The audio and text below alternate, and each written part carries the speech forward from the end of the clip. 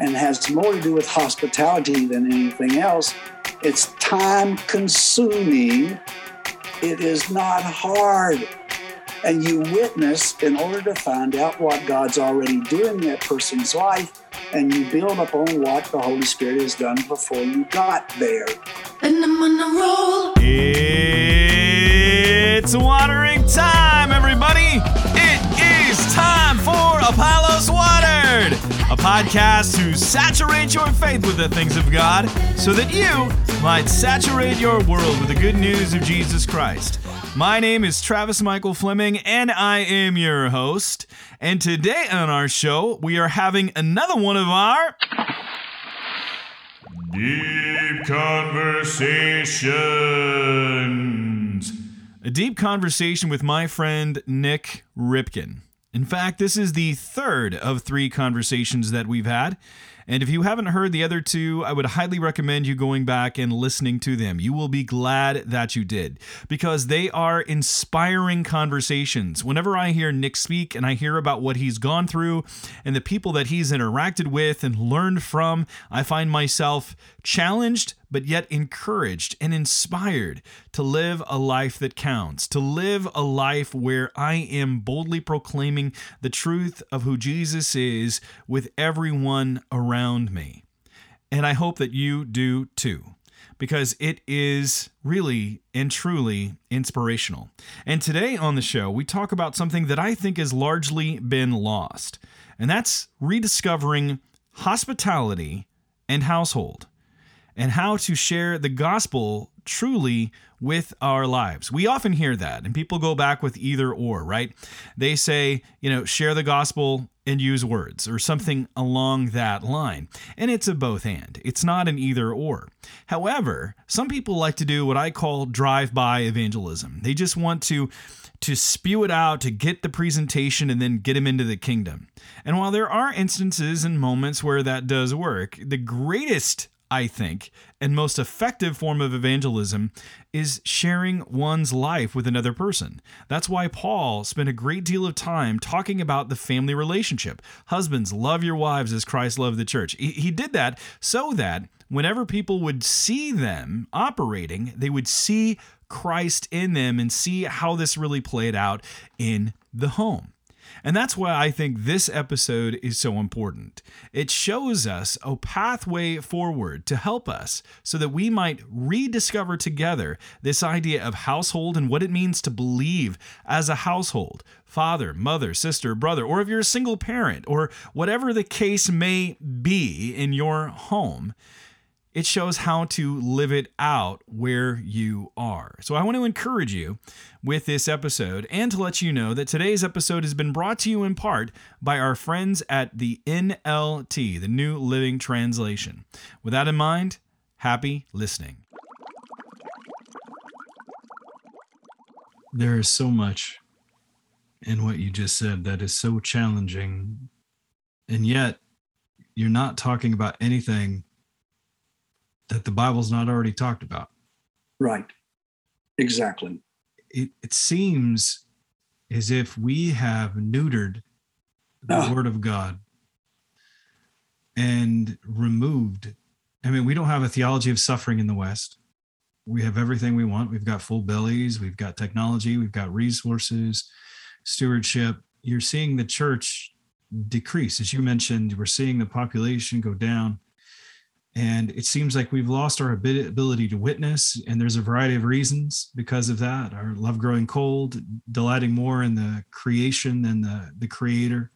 We've lost a picture of the majesty and the wonder of God. And again, there's so many different factors at play here. And yet God is working. And it's fearful to me, because we talked about this in the pre-show walkthrough, how Philip Jenkins, we had this discussion about secularism, and a lot of these countries are now getting these comforts, and it's like their faith is being swallowed up by the carbon monoxide of culture. Oh, wow. And my question is how do we overcome that? How do we as believers, we hear these stories On one level, they're so challenging, but yet so far removed. Your contention, if I read you correctly, is if you testify about Christ, not about the social issues, about the resurrection of Christ, that you're going to have persecution.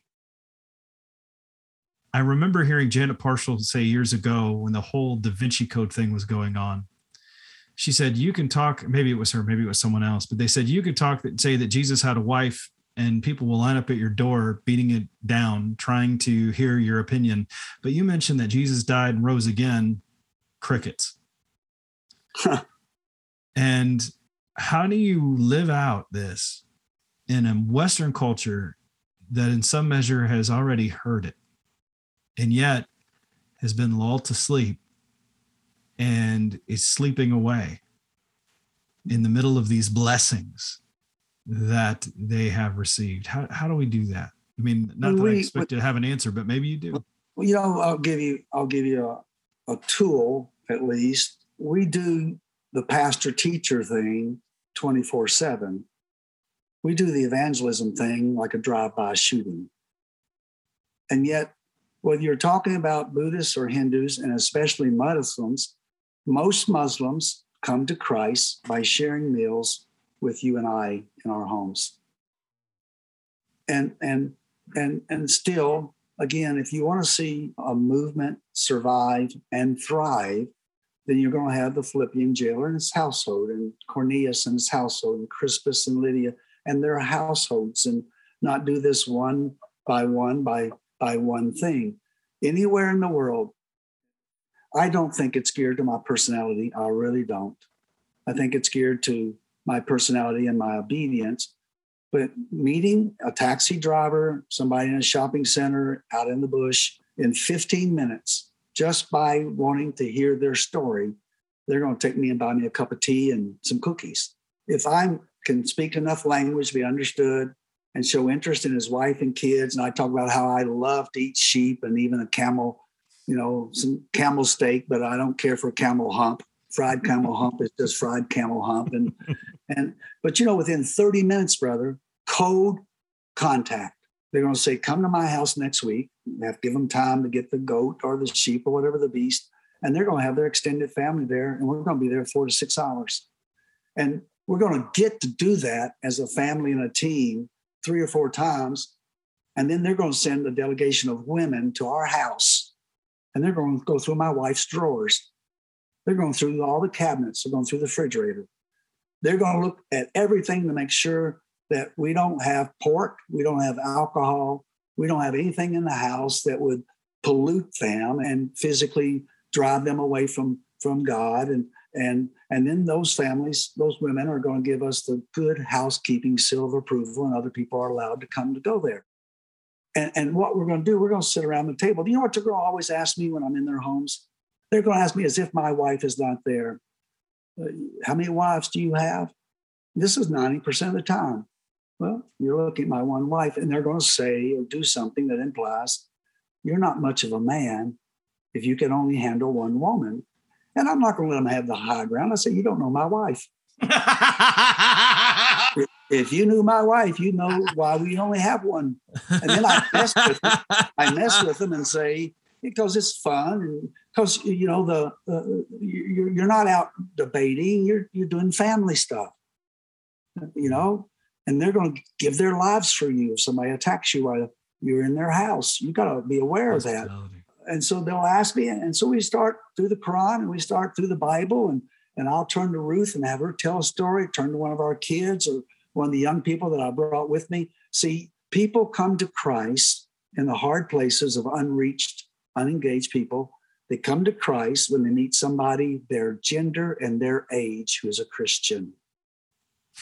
Isn't that not just to unreached people groups? Because I see that in our culture where you're talking about hospitality.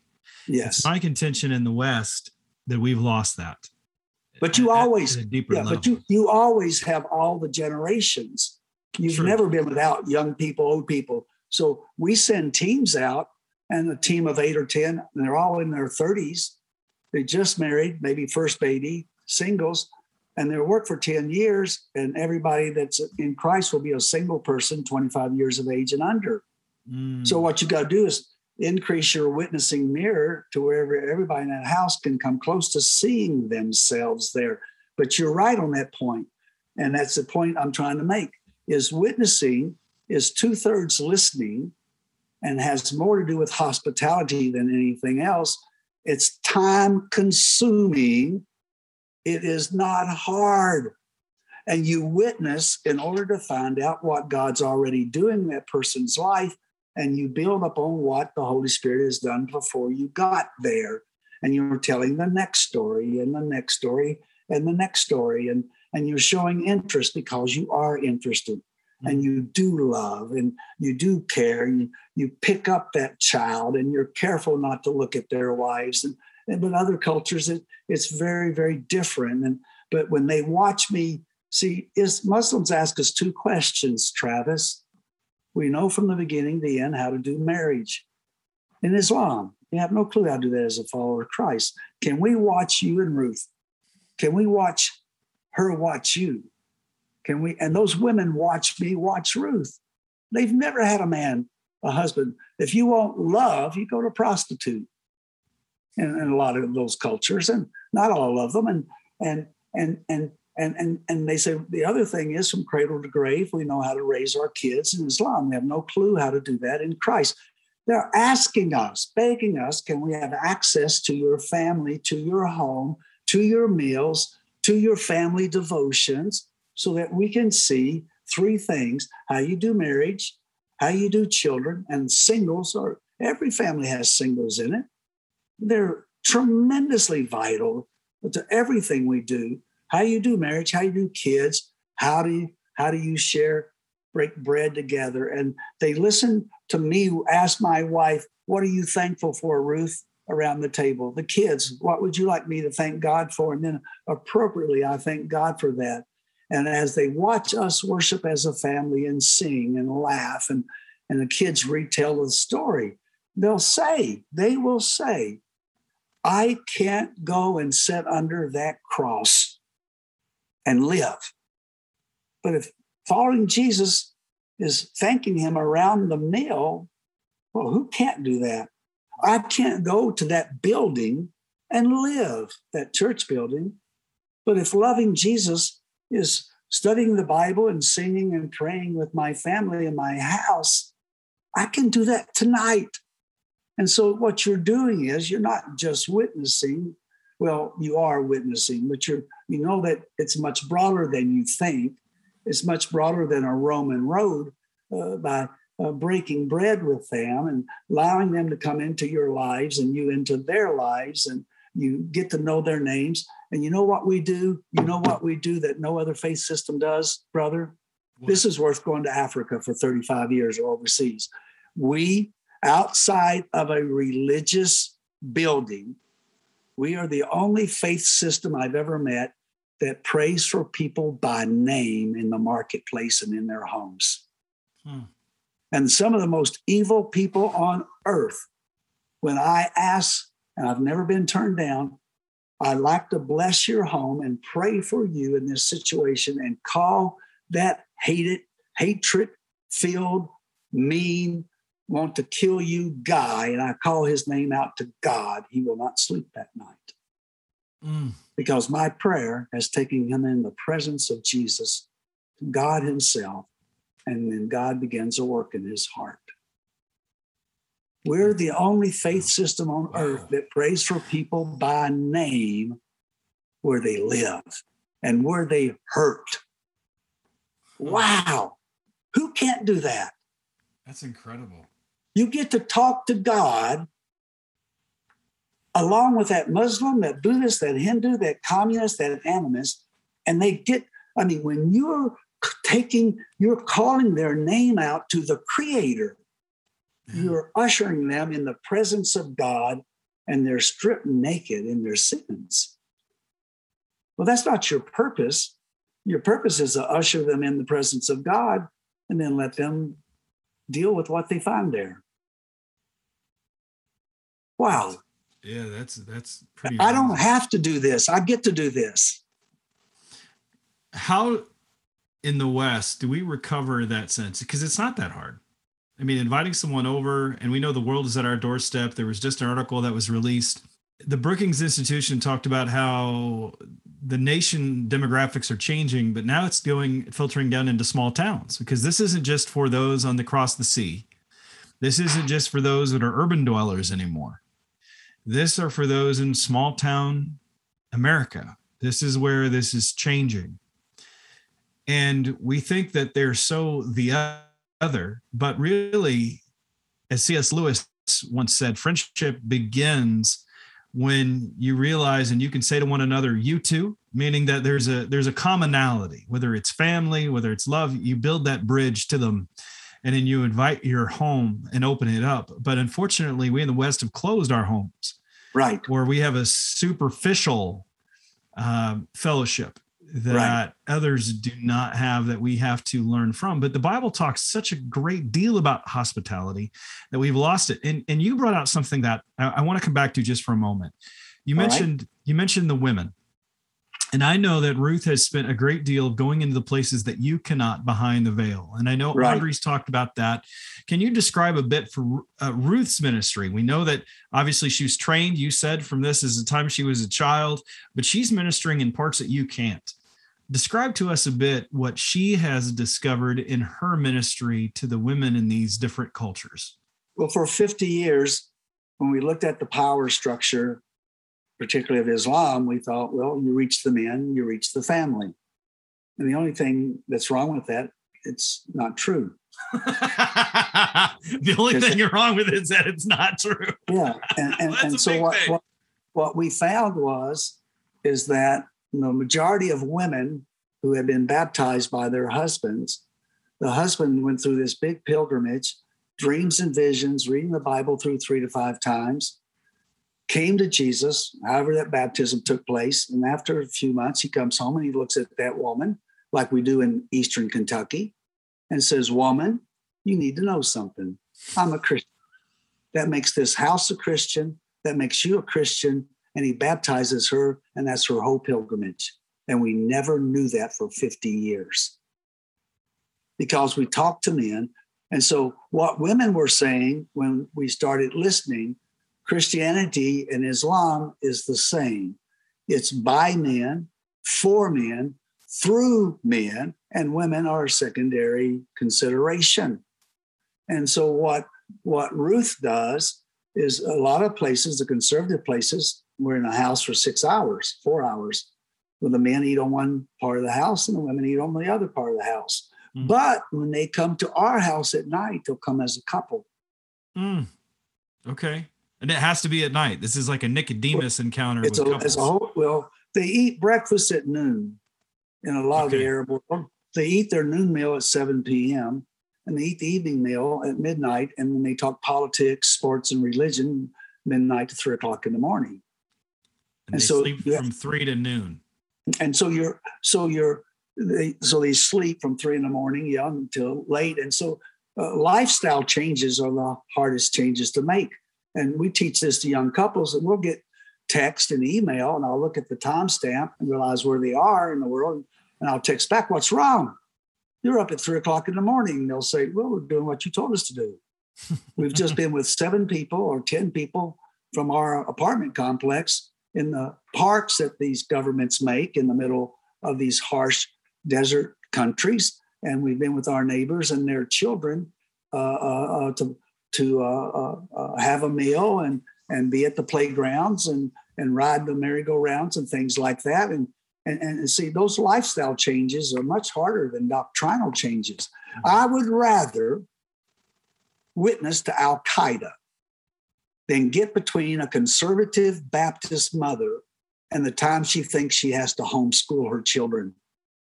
One of those you have a chance of surviving, the other you don't. Now, that's a lot of tongue in cheek, but our mothers are changing the time of day their kids take a nap and the time of night that their kids sleep in order to be with their people that they love and they want to see them in the kingdom of God. I am a witness to the fact that on many church staffs with multiple staff members, they have not had meals in each other's house. Yeah, it's true. And so what true. we're asking of them to do is like you said so well, is recapture the biblical sense of hospitality. Why are we working so late and so long? Do we need that extra car? Do we need that Hawaii vacation? What is it? It's not really what is it that I can give up for the kingdom of God, is what investment can I put into the kingdom of God that pays dividends in souls that go to heaven. Mm. You know, I can build a bank account or I can build a heaven account. And so it is, I don't want to make it sound easy. These lifestyle changes are hard. And you know what? We go to a Muslim's house, and after 4 or 5, 6 hours, we can stop to visit. We can say thank you and it's a wonderful visit. Food, generous people, my goodness. Yeah, very but generous. I can say, so our young mothers can say, you know, I've got to get up early and homeschool the kids, so thank you. And about 9 or 10 o'clock, we're gone. But when they come to our houses, guess what? They're not leaving. They're not going home until 3 a.m. And so you've got to get into a different rhythm of life. And going from Africa, where we got up when it was daylight and we went to bed when it got dark, the Arab world was a huge adjustment for us, a huge adjustment.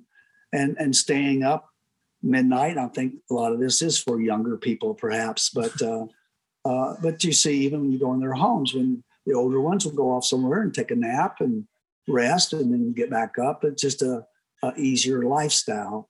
But again, I think here's something for us to unpack another time. I think the West gets an A+ for teaching the content of the Bible. And we go book by book, chapter by chapter, verse by verse. We love expository preaching, which is good for Christians, not a very good witnessing tool. And yet, as we do that, let me recapture my thought. We go book by book, verse by verse. Oh, the thought's not. Can't capture the thought, Travis, because I went to something else there. So book by book, thought by thought. I mean, we do that. We teach the content of the Bible really well. Yeah, and give us a D- for teaching the context. Oh, yeah. And I think the context is just as inerrant and infallible as the content. We make the woman at the well come to church to get saved. We make the demonic go to a counselor. The leper, we've got a place for him to go. And yet 90%, when John the Baptist in prison asked Jesus, "Are you the Messiah?" Jesus said, "The blind see, the deaf hear, the lame walk, lepers cleansed, dead raised," on and on. And where did that take place? In the marketplace, outside of any religious institution. But that's my thesis, is that I remember you reading this years ago, is that we don't have the Oedipus complex. We have an edifice complex, where we want to just build buildings, but the culture shifted. Ministry doesn't take place. It takes place in real life places, in the homes. Yes. It takes place in business and schools and all of these different places. But in the West, it's always the come and see the celebrity, see the CEO, see the great personality. But I keep looking at all these guys that they're not meant to handle this kind of attention. And you see them fall, you see some type of scandal strike, because we've made an idol of the celebrity preacher in many different ways, rather than just seeing that God has called us as a body. Yes, there are great teachers out there, but it's not about building that. It's about building the kingdom of God. Your ministry is going to go away one day. I mean, last I checked, even your church, I don't see the church at Sardis or Thyatira having a big giant mega church anymore. What happened to those places? Their job was to extend the kingdom of God in different places. And so I'm just giving it wholehearted amen to what you're saying. I hear it. Because we do emphasize a lot of content, and that's great. We need to have good content. And you and I mean, you've traveled a whole lot more than I have, but I go to places and there's not a lot of great content sometimes. But yet, my friend Charlie Davis, he says we're great on content, but we're low on experience, and we're this. And he said some cultures are high on experience. He calls them slider switches, like on a soundboard. They're high on they're high here on the experience and low on content. And our job is to constantly tweak that no matter where we're going and learn from those and take the best of what we have, but yet learn from the best of what they have. And that's what I find that we're doing. But in the West, it's always we're content, give them more content, give them more content, give them more content. But we don't know how to experience any longer. We don't hear the voice of God. We don't pray. The context of that written word, or as we tell the story, the context is always the marketplace. Yeah. And you can't house that. That's where you live. That's where you work. That's where you play. Life. But we had a hard time for years as churches ask us how to become missional, and there's a lot of ways of doing that. But part of it is making what it means to be part of the body of Christ meaningful. You don't join a church. That's your body, and for 10 years or so, we couldn't get anybody to bite. The last 20 years, a lot of churches have said, "Yeah, we'll try this." That say, when you dedicate your children, let's just give you a little tool. When you dedicate your children in the church, do a number of things. Do what you do. Pray over that child, give them a Bible. Also give them a passport application. And start them a savings account. And church, put $100 in it, $150, whatever you think is appropriate. Encourage family members and friends to do that on special days. And by the time that child is 11, 12, 13 years of age, they have their first mission trip paid for. And you're going to say to parents and others who are coming into your body, listen, we're going to do everything we can to help make sure that your child, we're going to follow your lead. We're not going to lead your children. We're going to follow your lead and help your kids become world citizens through Christ. But we will do everything we can to see that your children leave America. I don't think that's going to be you're not really, big time seller anytime soon. If you're not willing to put on the table Jerusalem, Judea, Samaria, the ends of the earth, you're in the wrong church. There's a church for you, but it's not this church. Huh. Then you make belonging to the body means something. You're not being ugly. You're just saying, this is who we are. We actually, in our membership at our church, we would give them hammers. Hammers. We did that because we said, we're building the kingdom of God together. If you're coming here, it's time to get to work. Wow. And it was a visible picture. Like, people give all these little things and coffee cups. And I had a guy say, hey, maybe we should give him a game. And I was like, that's the wrong image. But give him a hammer to show that we're building something together. And I'm not talking about the edifice, but it's a metaphor that we are here to build the kingdom of God and not anything else. That's what God's called us to do. Jesus preached the gospel, but he said the kingdom of God is at hand. Repent and believe in the gospel. I mean, he's proclaiming the kingdom of God. And I think we have largely lost that doctrine. I was talking with T.V. Thomas. I was in India with him, and I said, this was several years ago, and I said, what's the doctrine you feel like the American church has lost? And he said, I think we have, as a whole, lost this understanding of the kingdom of God and what it means to be a part of the kingdom of God. And I think that's still true. As so many things that we have neglected or got caught up in with our celebrity, with so many different comforts, and yet we're seeing God working in other parts of the world that don't have any of those things. They put this Baptist pastor in a KGB torture facility, and he's the leader, so they're going to kill him. Put his family out in Siberia in a one-room shack, 30 below zero. You pour a glass of water out, it freezes, and it hits the ground. It's a solid. And so these are the leaders of that movement, and they know if they cut off that leadership, it's going to be hard on everybody else. So he's being tortured. She's in this one-room shack, and they've eaten their last crust of bread and their last cup of tea. And your 4 kids are scared. They're cold. They're hungry and they're thirsty. Mama, where's Daddy? Mama, is Daddy alive? Mama, are we going to die? Mama, I'm hungry. Mama, I'm cold. Mama, what's going to happen to us? And that mother, see, that's the real story, maybe. Because in prison, you don't have a lot of choices except to be faithful. That's a big choice. But the that mother who raised those kids for those 10 years, those 17 years, in one case, 33 years, and she said, all of your lives, kids, we've taught you to trust God. This is the night we do that. And 30 kilometers, which is 20 miles, God wakes up a deacon in one of those Siberian churches. Of course, this pastor's family didn't even know that church was there. And woke him up and said, get out of bed, hitch your horse to the sled, and put those meats and vegetables that the church has gathered and take what's needed over to the pastor's family because they're suffering. And the deacon said to me, I said, God, you don't understand. It's 30 below zero out there. That horse is going to freeze and I'm going to freeze.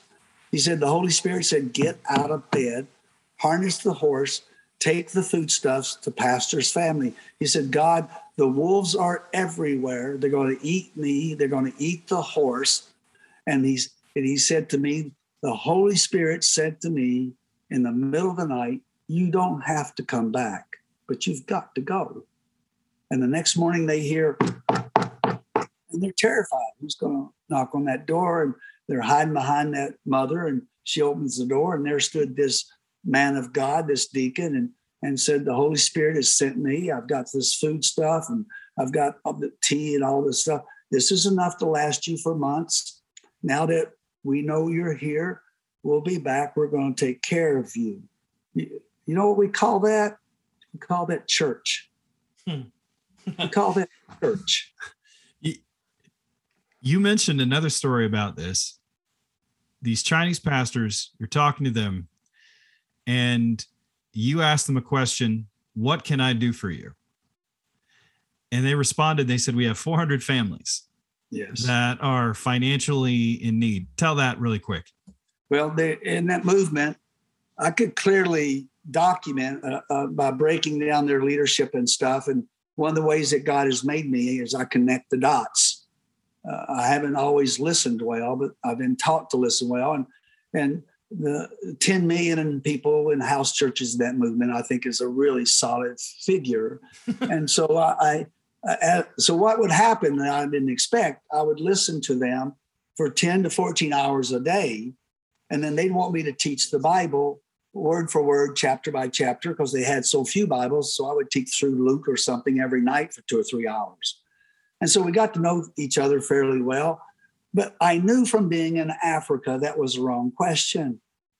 When they were doing sort of Q&A, and things were going along well, and I needed to ask them, how can we learn from you, and how can we partner with you?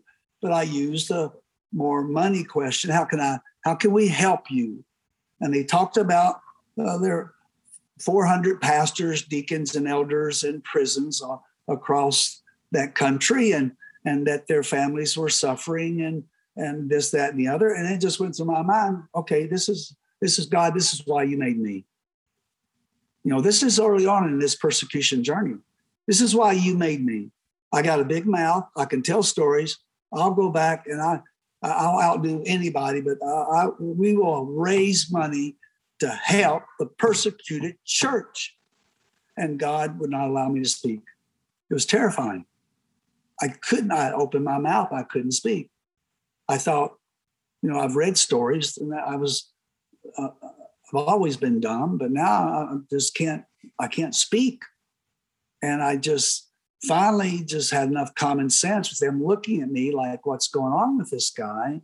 It wouldn't have taken long to where they've come up there and laid hands on me to get out whatever got into me. But I said, Lord, speak, your servant wants to hear. And God said, say this. I said, I can't say this. He said, I'm not giving you a choice. Thus saith the Lord. I said to them, how many of you are in this movement? They said, we've already told you. There's over right at 10 million. I said, hear the words of God. If 10 million of you can't take care of 400 families, do we have the right to call ourselves followers of Jesus or the Church of Jesus Christ? And I thought, well, I don't know where I am in that place.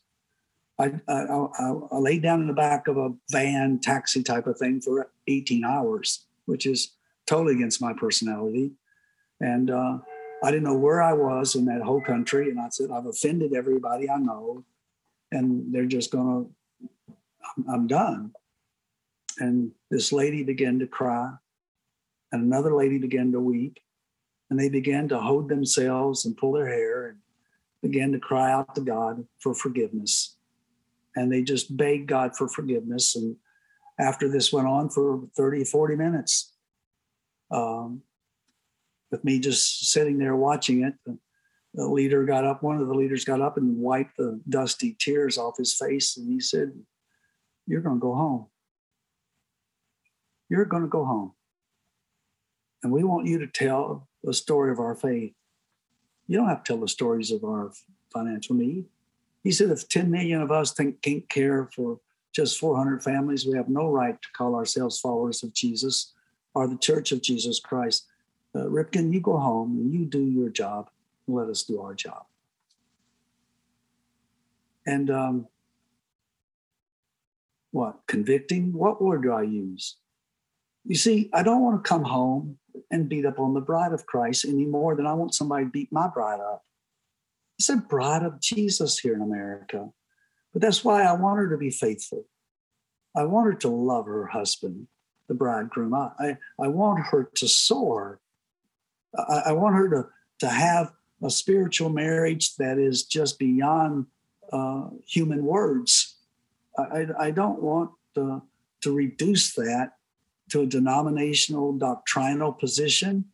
Those of course important. I want it to be a vibrant place where believers come together and then take Jesus to the marketplace. And then that bride comes back together and celebrates with new parts of that family of what Jesus has done, the 6 days of those that they've been apart perhaps. But you and I are probably making the cardinal mistake, is that the center of worship for the kingdom of God in the Bible and in the world today is in the home. We're fighting over who leads the church. The biggest deficit we have in Christianity in America is the lack of men leading their families in worship in their home. That is the center of worship in Christianity in the world today and always has been. And I often think, and I'm not opening up a can of worms, but if I give my children over to any godly clergy to lead them to Christ, to baptize them, to disciple them, then what I've done is given up my spiritual leadership of my family to someone else, and I've allowed them to take away from me the joy of leading my kids to Christ, baptizing them and gathering them in my home for worship. And then as we join the broader body and do even greater things that we couldn't do as a family. When you farm your children out to someone else to lead them spiritually, you've abdicated your role as God's person in that home. When I think of the Shema, Hear, O Israel, the Lord our God, the Lord is one. You shall love the Lord your God with all your heart, soul, mind, and strength. But the second part where he says, and then you shall teach them to your children. Yeah. Or in Malachi, where he says, God giving a man and a woman and giving a portion of spirit in their union. And for what purpose? So that we would produce godly offspring. So there is this idea that I think the church is lost of the family and God's intent for it, because it is, yes, it is the church, that living institution, the gates of hell will not prevail against it, but it's the families that help make up the church. I mean, yes, there are singles, and we need to talk about singles as well in the body of Christ, because in many ways, singleness has lost it got a really bad rap, as if something is wrong with you. And God has called people to singleness. You've alluded to that. And it's just that we have such a convoluted understanding of what the family is and how we are to live as Christians with our responsibility that God has given as husbands, as fathers, as wives, as mothers.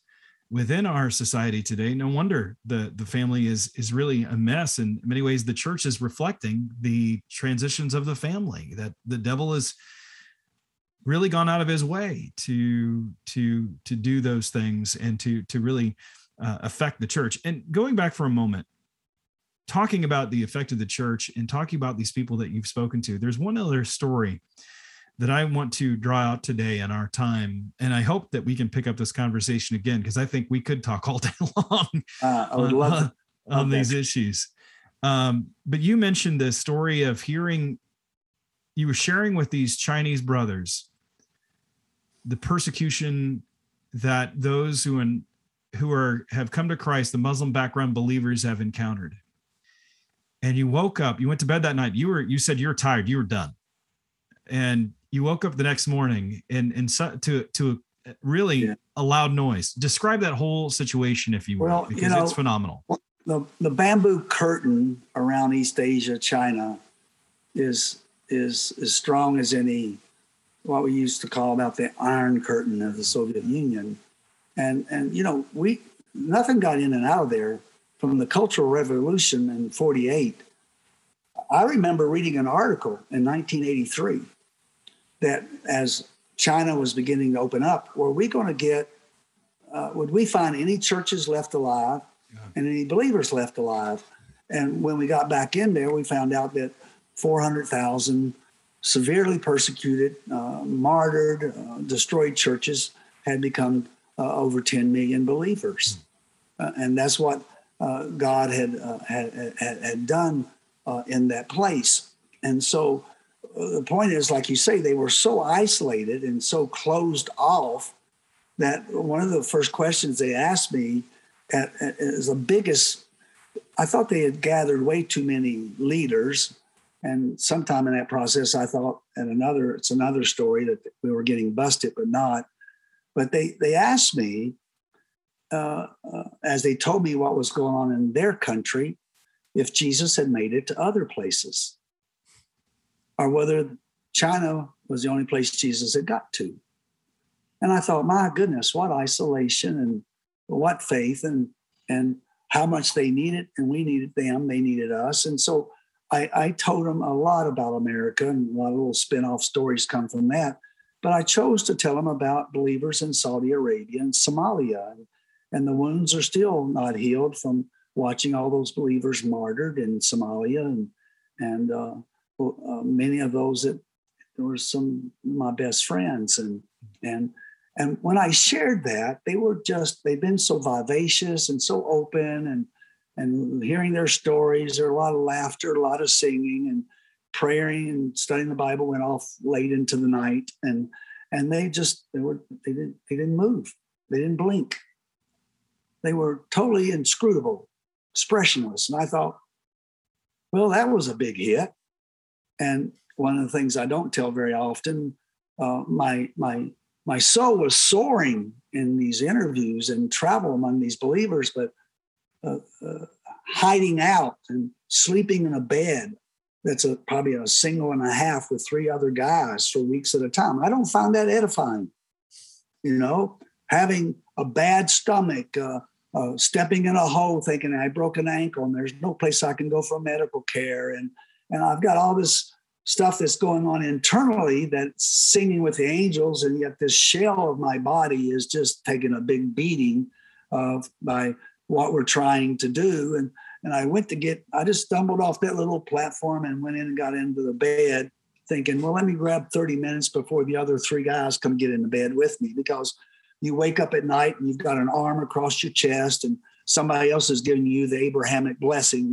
That's just not edifying for me. That's not what rednecks do. Oh, that's good, Nick. Keep going. Sorry, very few people know what that means, but that's funny. I just let that one out, but I just went to bed. I thought they don't care.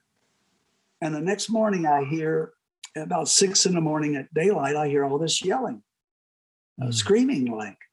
So I get up thinking, okay, we've been here too long. There's too many of us. They're busted. they're going to go to jail and I'm going to be taken to the airport, which is usually what they do. You can't make persecution fair. That's something else we have to talk about sometime. But and I went out there and they're sitting on the ground, men and women, old, young. Dust is flying, and they're pulling their hair and they're pulling their clothes and they're beating the ground and they're crying out. And I thought, well, this is some kind of mass stuff, bad stuff going on. And Jonathan, who's with the Lord now, the interpreter that was out of Taiwan and then out of California, he saw the look on my face and saw my body language, came looking over, and he said, Nick, just be quiet and listen to what they're saying. I said, I know absolutely no Chinese. He said, just be quiet. Basically, for once in your life, just be quiet. And he took me by the hand, and we're walking among people who don't know down there. And they're crying out to God. They're hitting themselves. And as I'm quiet, I hear Somalia, Somalia, Somalia, Saudi Arabia, Saudi Arabia, Saudi Arabia. And Jonathan looked at me and tears are just streaming down his face. He said, now these are people, 40% of them were in prison at that time. Men, women, from rural places, urban places, highly educated, oral communicators. They were looking at prison as their theological seminary. I have watched how they had been beaten, how they were suffering, and in some cases tortured and killed. And they're yelling out to God for Somalia, Saudi Arabia. And Jonathan said, when you talked last night about the believers who are really persecuted, was their words, they vowed unto God after you went to bed that they would get up an hour early each morning and pray for believers in Somalia and Saudi Arabia until Jesus is made known there. Now, we've got the biggest movement of Christianity in persecution in China. The lowest estimates are 85 million. There's significant things going now. Face recognition software and stuff. This is a tough time for the house churches. Again, we'll have to save that up. But I was able to go back months later to Somali believers and to Saudi believers.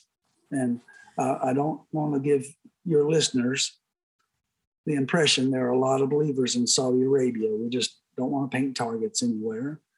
But I went back to them and I said, how things going? They said, well, you can't believe it since you've been gone.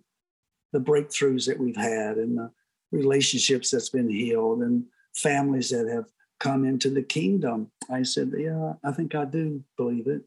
There's a movement in China of 10 million people that vowed unto God to pray for you an hour each day. And they just began to weep.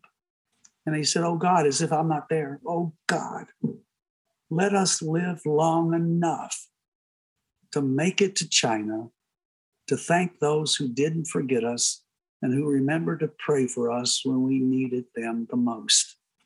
That's one of the things that the Western Church must remember that Simon of Cyrene carried the cross of Jesus when Jesus could not carry it himself. And through prayer and intervention and fasting, we carry our brothers and sisters in persecution when they can no longer carry themselves. And are we willing today? This is my wife's statement. Are we willing for them to pray for us when it becomes our turn to suffer and be persecuted to the same extent that we're praying for them today? And Ruth will say all the time, there is no such thing as a persecuted church and a church in freedom. There's just the church of Jesus Christ that all day, every day, it's persecuted and it's free, but it belongs to itself. That's a good word from Ruth.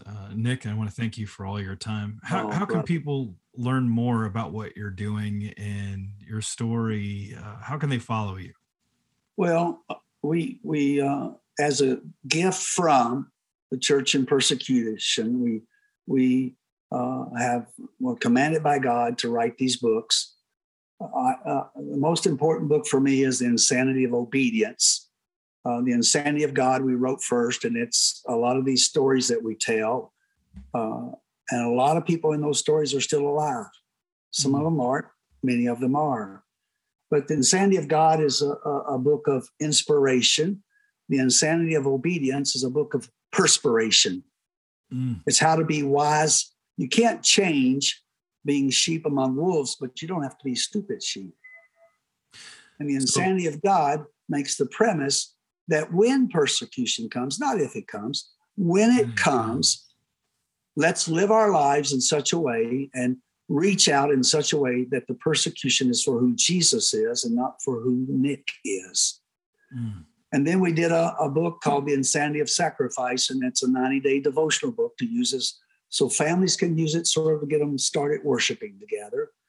I want to do a children's book, but when you have to do a book that's illustrated with just a few words per page, that's the hardest thing I've ever attempted in my life.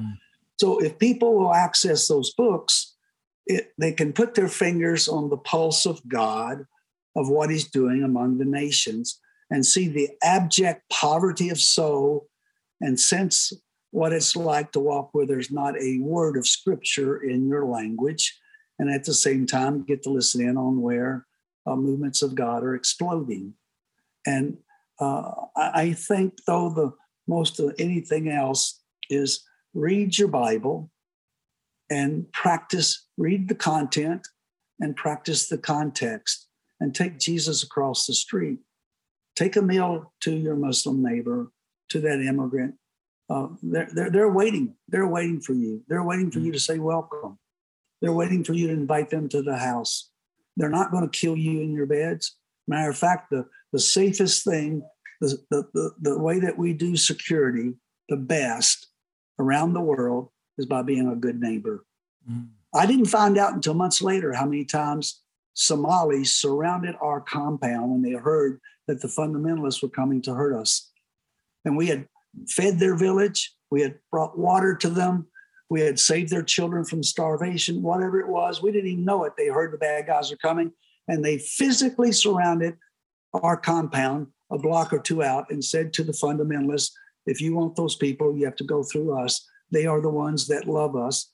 And by the way, they've done things for us that you've never done for us.